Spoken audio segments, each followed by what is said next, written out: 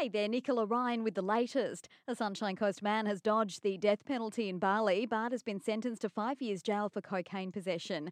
43-year-old Brendan Johnson was charged alongside his girlfriend in August. His stepfather, Ashley Robinson, who was there for the sentencing, says he hopes this serves as a warning to other Aussies, urging drug users to have a long, hard look at the situation. Do not do stupid things like Brendan did here, because there are consequences, and he's got to pay the price. And I would not like to see another family put through what we've been put through.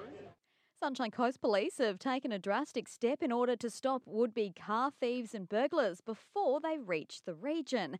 They've told the Courier Mail that a traffic operation on the Bruce Highway northbound at Wild Horse Mountain overnight on Tuesday was targeting drink and drug drivers, but also aimed at identifying suspected thieves making their way to Caloundra, Maroochydore and Biwa. They say thieves often travel to the region to break into homes and steal property from locals and tourists before travelling back towards Brisbane.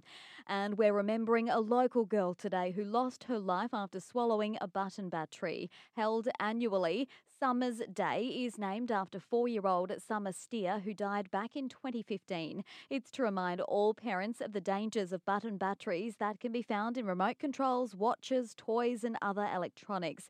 Last year, Sunshine Coast Hospital and Health Service saw a total of 20 patients for suspected button battery ingestion. If the batteries are swallowed, they can react with saliva and cause internal burns and severe bleeding.